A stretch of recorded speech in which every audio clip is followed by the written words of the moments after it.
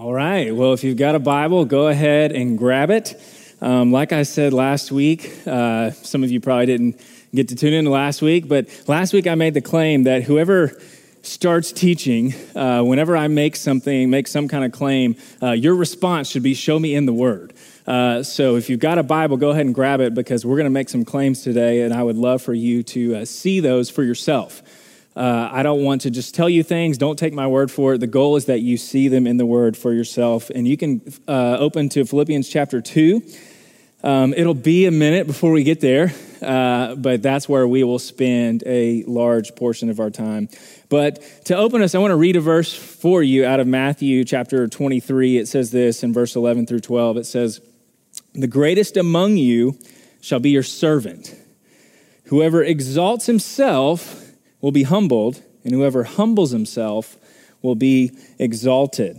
Let's pray. Heavenly Father, my prayer is that the only thing that is exalted this morning is you through your word. And we thank you that that is exactly what you've done, that this word is all about the person and work of Christ on behalf of sinners. God, your word is perfect. It revives the soul. It makes the wise it makes wise the simple. It rejoices the heart. It endures forever. It's altogether true. So God, I pray that it would speak and I would get out of the way. And it's in Jesus' name that we pray. Amen. So we're talking about the habit of humility this morning. And let me just say from the get-go, that's an interesting topic because if you know something about humility is that as soon as you start talking about it, it goes away, right? Like as soon as you start to vocalize your humility, it's gone. And I'm proud of how humble I was in that moment. You see how quickly we can lose it, right? I'm proud of how humble I was. As soon as you start talking about humility, it's gone. Tim Keller says that humility is shy. As soon as you start thinking about it or talking about it, it leaves. And here's the thing, my dilemma this whole week and kind of prepping for this and letting this message work on me before I even tried to present it to our congregation is that my dilemma is that the proud people won't listen to this for themselves. They'll start to hear this and go, yeah, so-and-so needs to hear that, and so-and-so needs to hear that, and I wish someone could hear that. I'm going to send this to my friend. And here's the thing. Let me just level the playing field. And in my study this week, I have found that pride, the seeds of pride are deep within us. And would you be willing this morning, you don't have to do this out loud, but would you be willing this morning to say a quick prayer silently and say, God, reveal to me the parts of my heart and my mind and my actions that are proud. Would you be willing to do that? Because as soon as you think you're not proud, you're proud, right? And this is why this topic is so tricky. But we're going to talk about it. And let me just say this. Pride is all in our culture. It's everywhere, right? We promote ourselves all the time. Social media is the prime example, right? Social media is not about being connected anymore, is it? It's about promoting yourselves. And if we are honest, our own accounts, our own profiles, they're just altars to ourselves, right? It's here's where I went, and here's what I did, and here's me behind this cool scenery and background, and here's me with some other people, and here's what I ate for dinner, and all these things. It's me, right? It's not about being connected anymore. And I don't want to go down the road of we have this new segment of business called Facebook marketing. And if some of you may be a part of that, I don't hate Facebook marketing, but I think some of us, we can promote ourselves behind the disguise of promoting a product. And the question we should be asking is, what are we really promoting? Are we promoting this product, or are we really promoting ourselves? In our culture, pride and being proud of yourself has actually become a virtue in 2020, right? It's virtuous to be proud of yourself and be confident in yourself. And we're going to talk about the ins and outs of why this is so tricky. But we celebrate it in today's culture. We definitely celebrate it. We try to turn our very name into a brand, right? And the sickening part of this is it's in the church, right? We do this when we read our Bibles. Yes, it's about intimacy with Christ, but I also want to let other people know, I want them to see that I read it. Because I want them to know that I'm spiritual. And we can sit there with our coffee and our latte looks pretty and our Bible's open and we can post a picture. And it's, man, I want other people to see that I'm reading the Bible. We even post verses, right? And we put our handle underneath it. Like, hey, and just in case someone shares this Bible verse, I want to make sure that they know that I posted it. And you can see how tricky this is. And those are just the self-promoting things. I haven't even talked about how we look down on other people, right? Because they're less wealthy, or the service was too slow, or how dare they get my order wrong, or how dare they mess up my schedule? How dare that light turn red? Clearly, they don't know what I have going on. And we haven't even started talking about all the things that we aren't willing to do, right? We don't shop there. No, we don't do that. We don't wear that brand. I won't be seen in that. We don't eat at that restaurant. I won't be seen going there. And you can see how quickly we become proud, right? We're too proud to take others' advice. We're too proud to ask for help. We're too proud to admit when we're wrong. We're too proud to submit to authority. I could go on and on and on, but we are so, so prideful. The seeds of pride are deep within us. And here's the thing. It stems from this pursuit of we want to be great, don't we? We want to be great. We want to be seen. We want to be heard. We want to be praised. And this pursuit of greatness has caused us to be proud. And our culture tells us if you don't promote yourself, then you'll be forgotten. If you don't show yourself, if you don't draw attention to yourself, then everyone's just going to move on without you. And all throughout the day, what do? We try to direct attention to us. We try to put the focus on us. Look at me. Look at what I'm doing. It's the running joke, right? If you went to the lake or to the beach and you didn't post about it, did you even go? Or was it worth even going if you didn't post a picture about it? We hear this all the time, right? Because for some reason in today's culture, good deeds and fun activities and things aren't worth doing unless other people notice that we did them. It's so deep in our culture. And here's the thing, this is where the tension happens, is we've all heard those verses in the Bible that talks about what God thinks of pride, haven't we? So it's like, what do we do with those? And I just want to read you a few of the many verses that talk about pride. Proverbs 16:5 says this, everyone who is arrogant in the heart is an abomination to the Lord. Be assured, he will not go unpunished. Proverbs 8:13, the fear of the Lord is the hatred of evil. Pride and arrogance and the way of evil and perverted speech I hate. The Lord says he hates it. Proverbs 21:4, haughty eyes and a proud heart, the lamp of the wicked are sin. 1 Peter 5, verse 5 says this, clothe yourselves with all of you with humility toward one another, for God opposes the proud, but gives grace to the humble.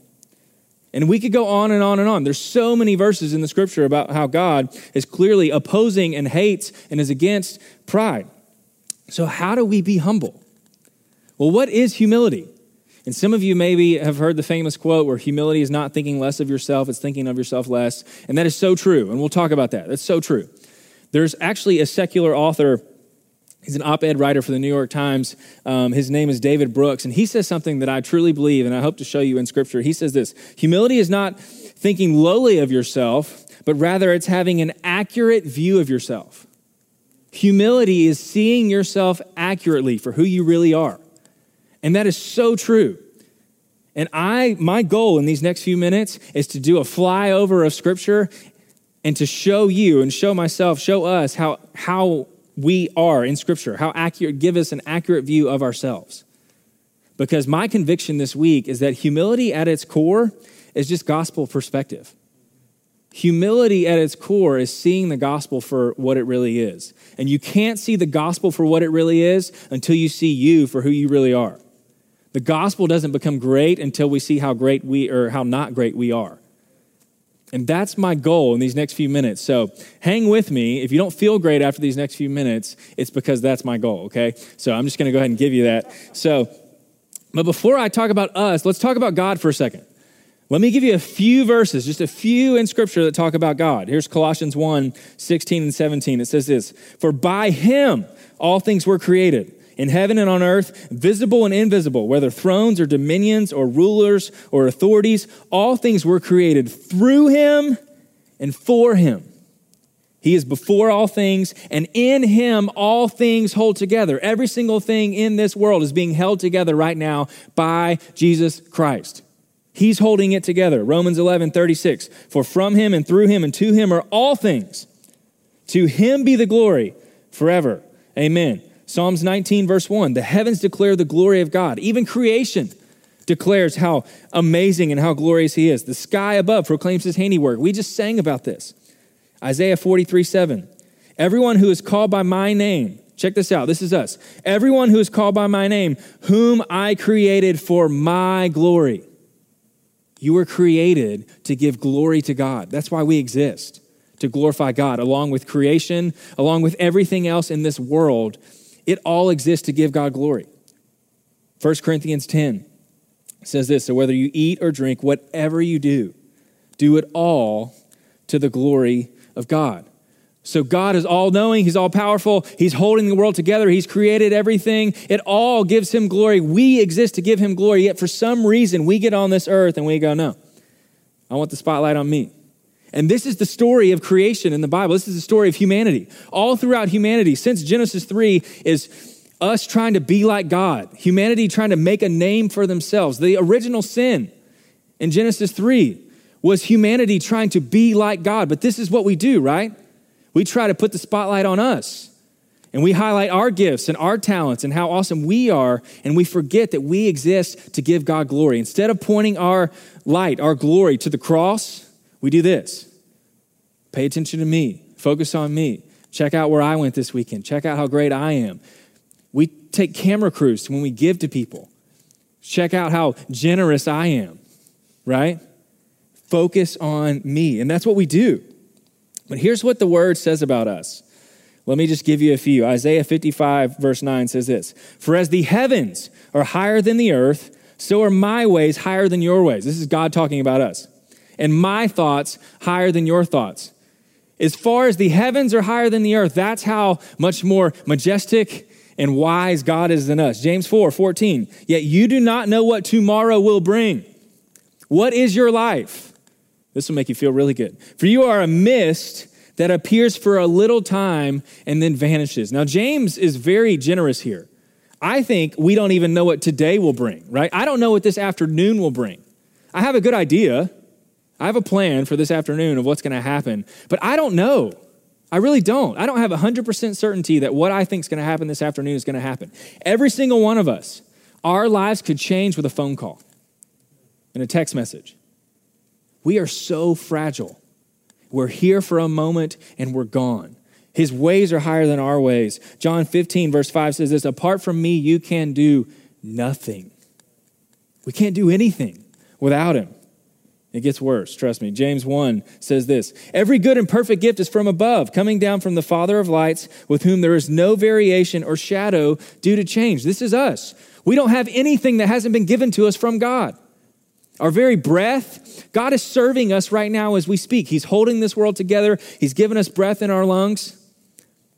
Every good and perfect gift in our lives, your talents, your abilities, your skills, all of those, you have those, but they're given to you by God. Your wealth, your possessions, your family, your ability to think and reason and speak, all of that is given to you by the God of the universe. Every single gift in this life.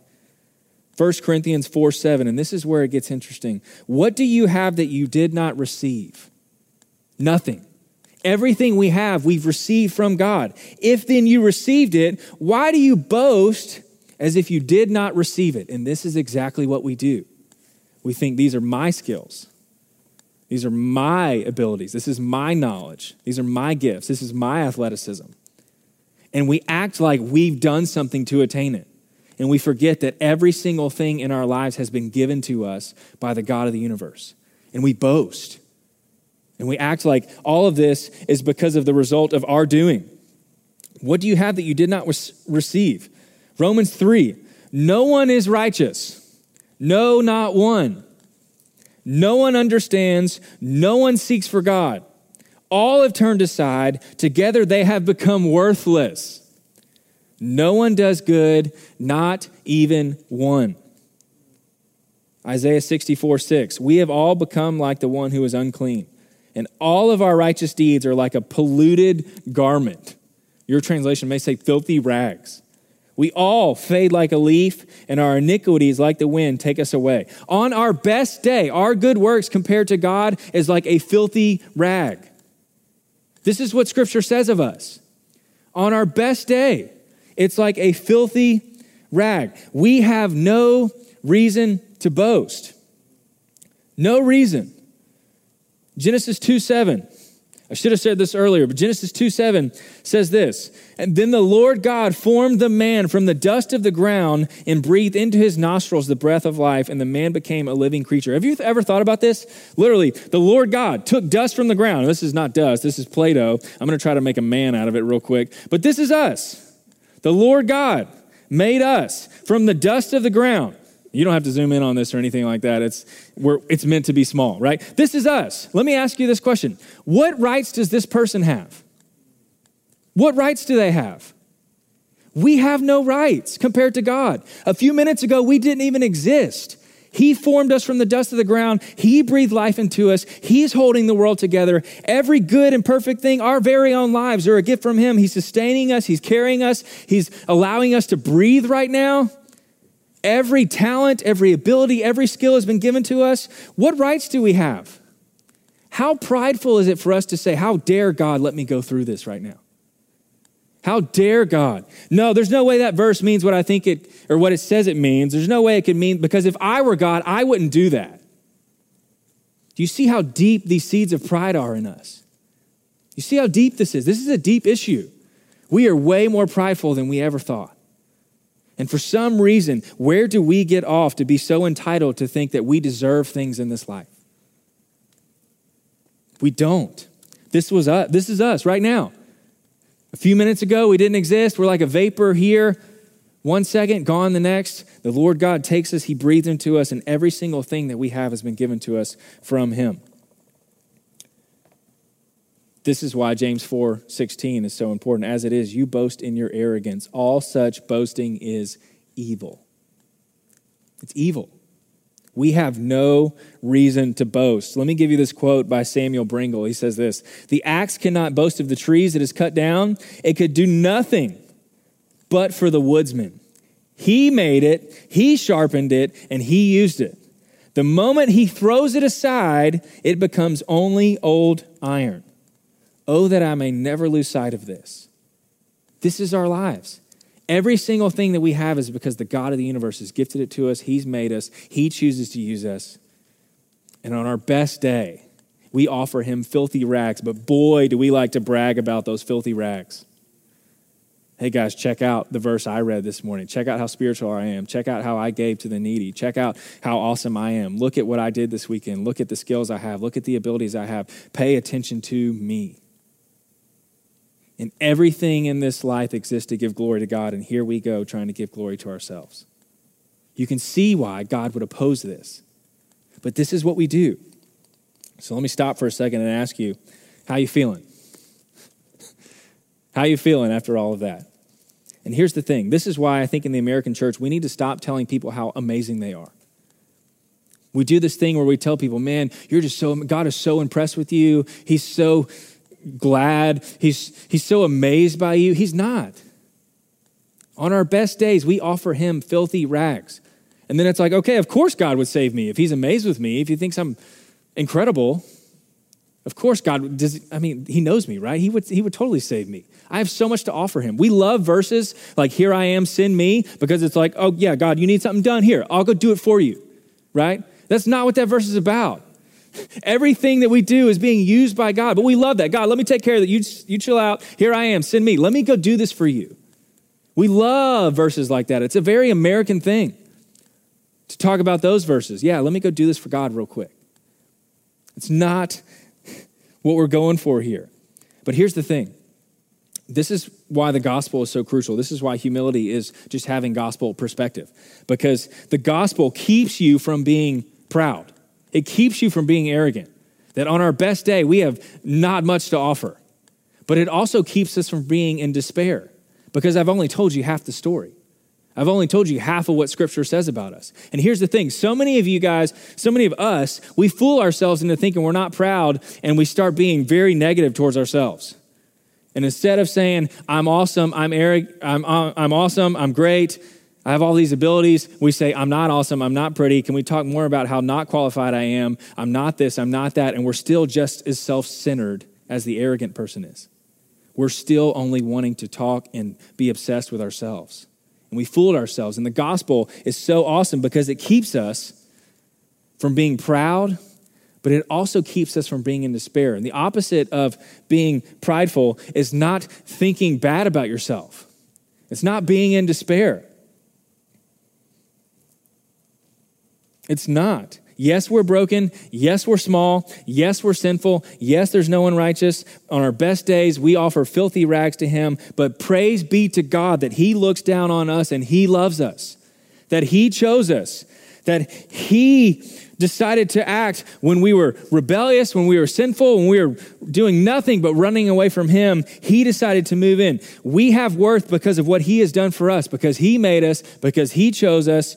Titus 3:4-5 says this, but when the goodness and loving kindness of God our Savior appeared, he saved us, not because of works done by us in righteousness, not because of our works, not because we deserved it, but according to his own mercy.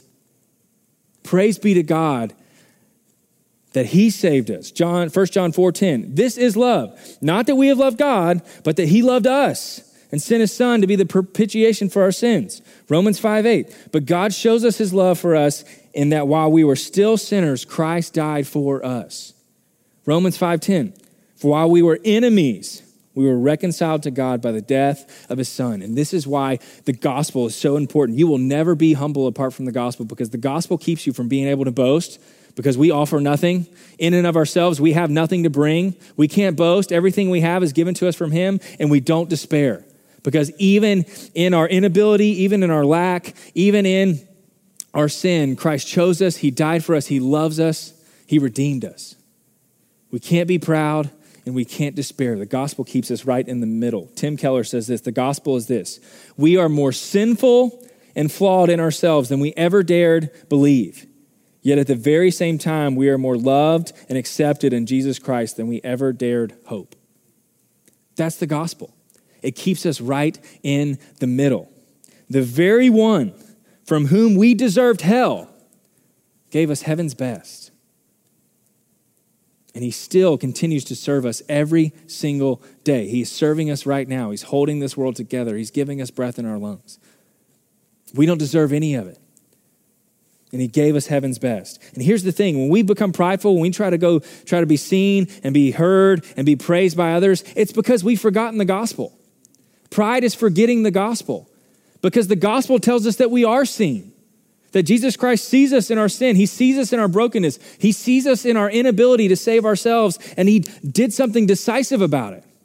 It tells us that we're heard, right? Jesus is God's answer to the cries of his people. There's joy found in him. There's peace found in him. There's eternal life found in him. He hears us. It gives us our significance. We don't have to go out and try to be significant, because we already have our significance in Christ. And when we're proud, when we're trying to draw attention to ourselves, it's because we've forgotten the gospel. We've forgotten the significance that we have. We've forgotten that we're seen. We've forgotten that we're heard. And we go and try to find it in lesser things that will never satisfy our souls. So how do we actually walk in humility? I want to take us to Philippians 2, and we're going to land here. I want Christ to be our example of this. Christ is the ultimate example of humility. I want to give you some practical takeaways on how to walk in humility. And let me read this to you. This is Philippians chapter 2, verses 1-11. He says this, so this is Paul writing, if there's any encouragement in Christ, any comfort from love, any participation in the Spirit, any affection and sympathy, complete my joy by being of the same mind, having the same love, being in full accord and of one mind. And Paul starts asking these rhetorical questions, right? He says, if there's any encouragement in Christ. And let me just ask you, is it encouraging that the God of the universe saw us in our brokenness and decided to do something about it? And he loves us and he chose us and he has grace for us and we're living in his mercy right now. Is that encouraging?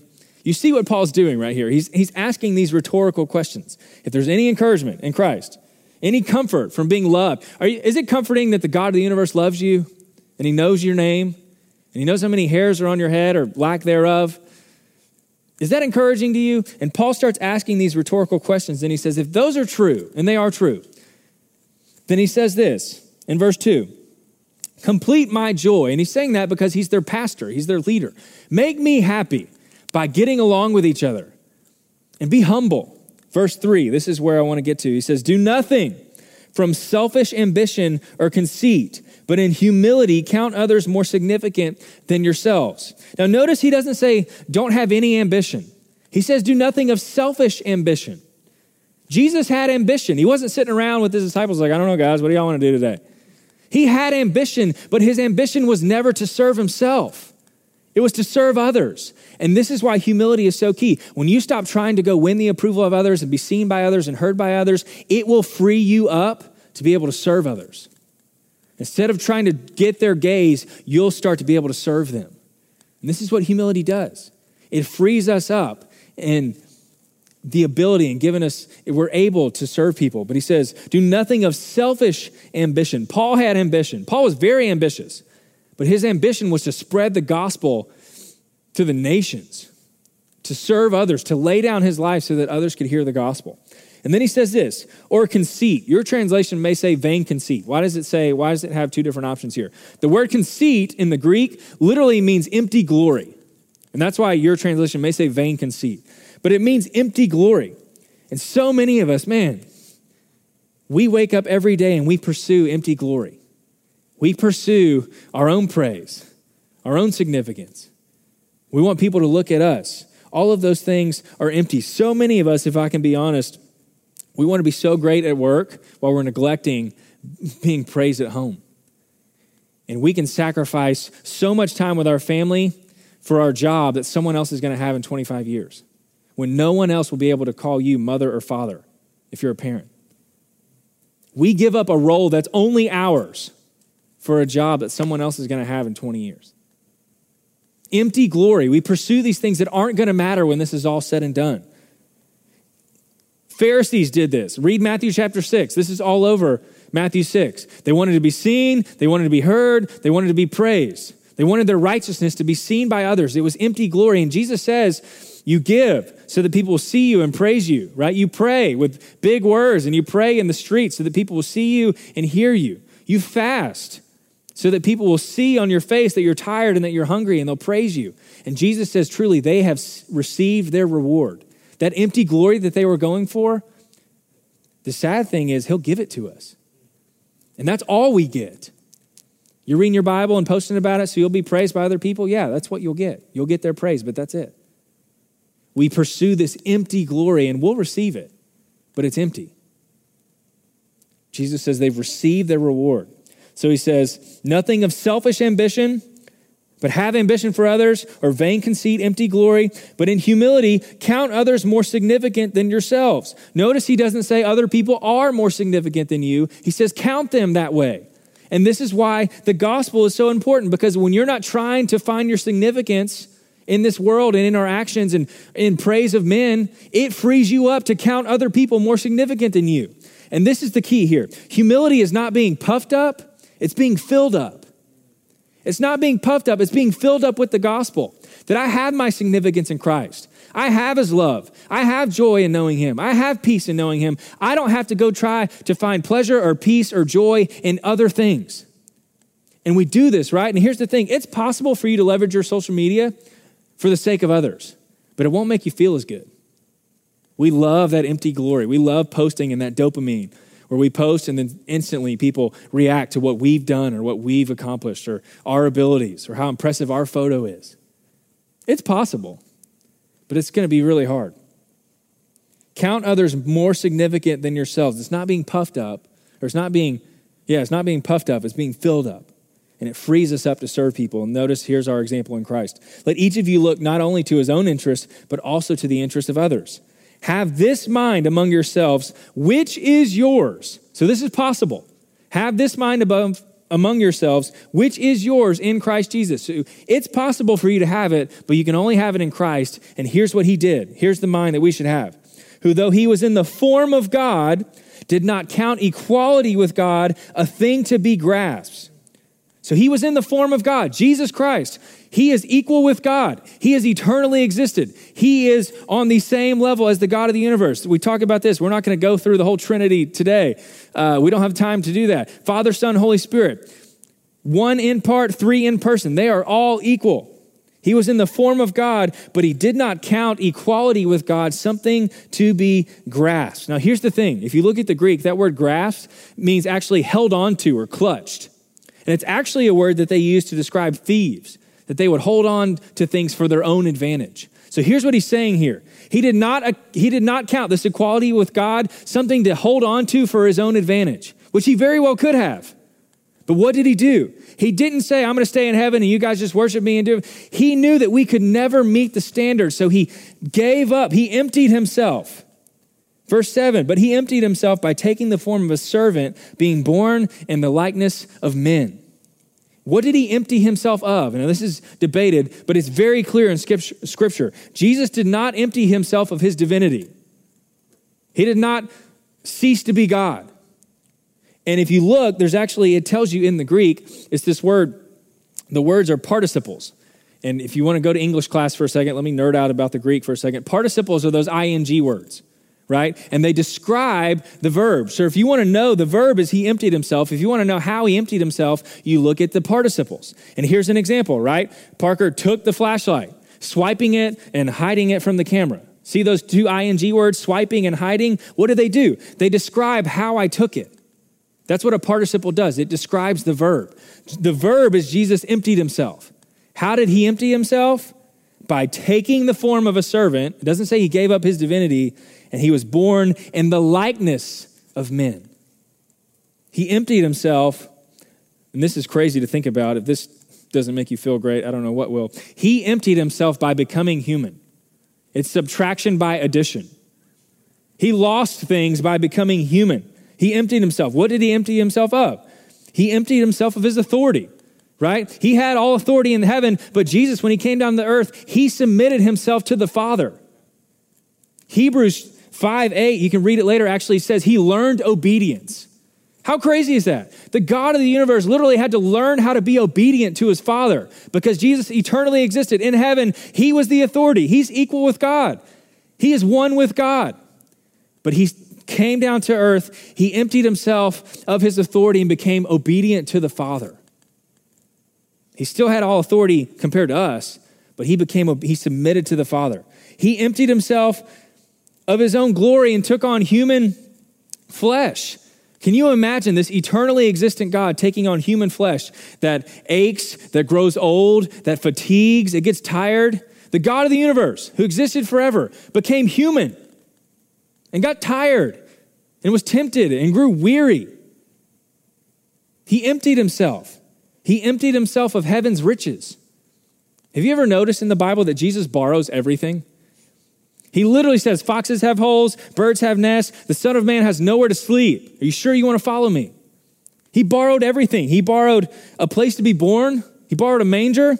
He borrowed a place to sleep during his ministry. He borrowed a boat to ride in and preach from. He borrowed an animal, a donkey to ride into town in his triumphal entry. He borrowed a room for the Passover. He even borrowed a tomb to be buried in. He emptied himself. He was eternally existent in heaven, had all of the riches of heaven, and emptied himself and became a human.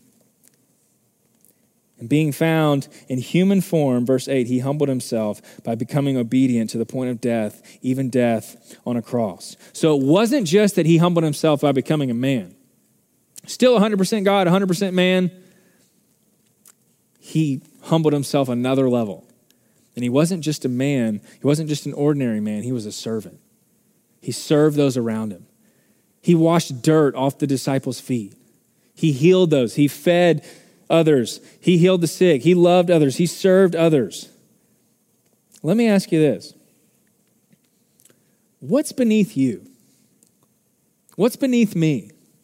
If the God of the universe would step out of heaven and become a baby and have other humans change his diapers, what are you not willing to do? What am I not willing to do? What am I too good to do? You want to know where your pride is? Start with what's beneath you. Start with what you're too good to do. You're too proud to do. Where do we get off? And I'm including myself in this. Where do we get off thinking that we deserve things? That the very one who had it all and who deserves it all gave it all up so that we could know him and be in relationship with him. And we could have his righteousness. The very one who had it all gave it all for us. And he became a servant. And not only that, he was tortured. He was humiliated. He was beaten and mocked. They put a crown of thorns on him.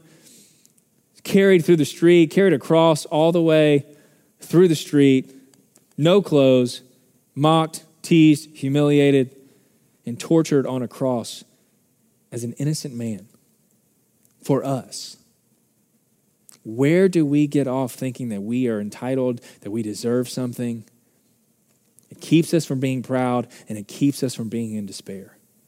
This is why humility is so important. This is why the gospel is so important. And Paul doesn't stop there. Verse 9, therefore God has highly exalted him and bestowed on him the name that is above every name, so that the name of Jesus every knee should bow in heaven and on earth and under the earth, and every tongue confess that Jesus Christ is Lord, to the glory of God the Father. Jesus set the example of us of what true greatness is. All throughout the scriptures, his disciples are trying to get an edge on one another and asking if they can be at his right hand or his left in heaven. They're all trying to achieve this earthly, worldly status. And Jesus says, that's not how you do it. I've set the example for you. If you want to be great, be a servant. Matthew 23, the greatest among you shall be your servant. Whoever exalts himself will be humbled. Whoever humbles himself will be exalted. Here's the thing. And all of this starts with our pursuit of wanting to be great. The God-ordained path to greatness is through servanthood and sacrifice and suffering. If you want to be great in this world, be a servant and sacrifice and suffer for the glory of God. This is exactly what Jesus has done. Jesus said, follow me. Where do you think he went? To the cross, to die. I don't understand. I'm getting a little worked up here. I'm sorry. I don't get how we come to church in some places, some churches, and they give you 3 tips on how to live a more prosperous life.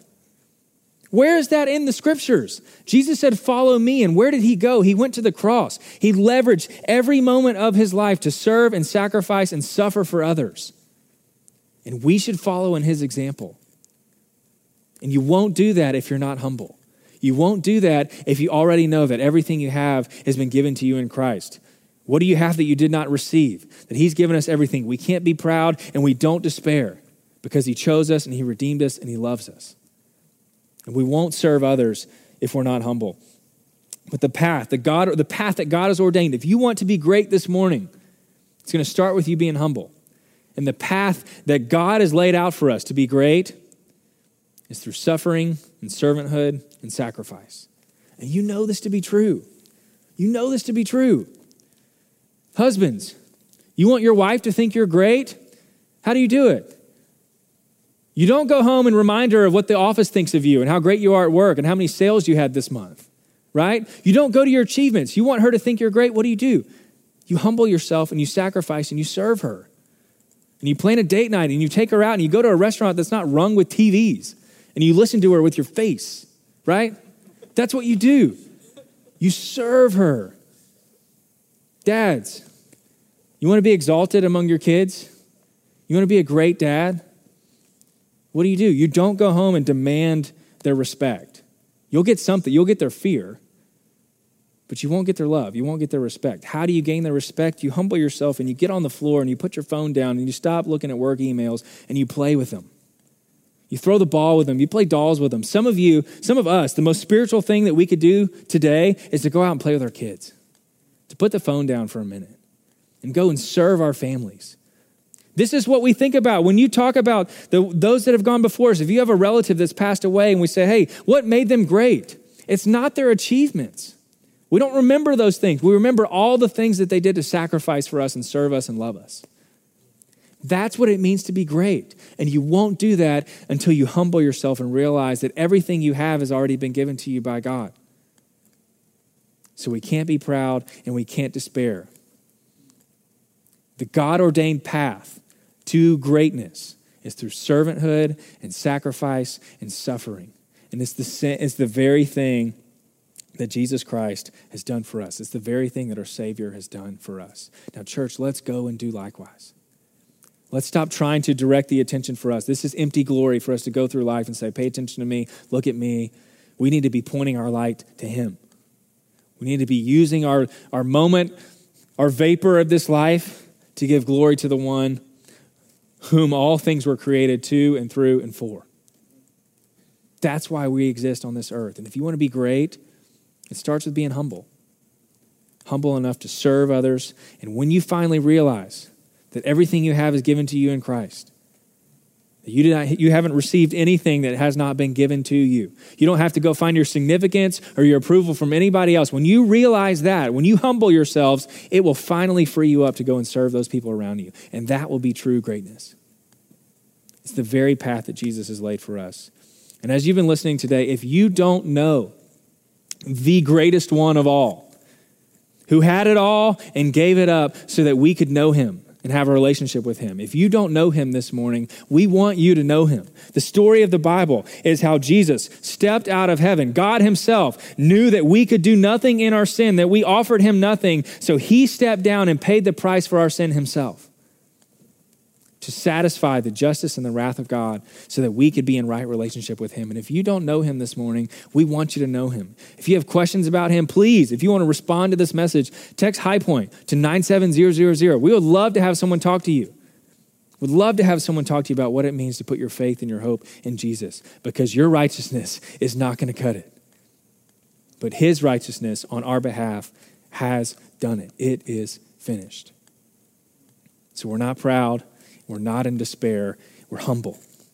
We have gospel perspective, and it frees us up to go and love and serve our neighbor. How do we love God? We love the people that he's made. It's what he's called us to do. Let me pray for us. Heavenly Father, God, we're so grateful for your word. God, we're thankful for the gospel. This word, this good news, God, it shows us how inadequate we are, but it shows us how adequate you are. How good you are, how gracious you are to us, God, that even in our sin, you died for us. So God, forgive us for all of the times that we're proud. Forgive us for all the attention we try to direct to ourselves. God, help us to use this moment, to use this life that you've given us, this breath in our lungs that you're literally giving us right now. We are living in your mercy. So God, help us to use our lives to point to the one who is merciful so that others will see you. God, help us to be a humble people. We will not do that without having a gospel perspective. We're so grateful for the gospel. It's in Jesus' name we pray. Amen.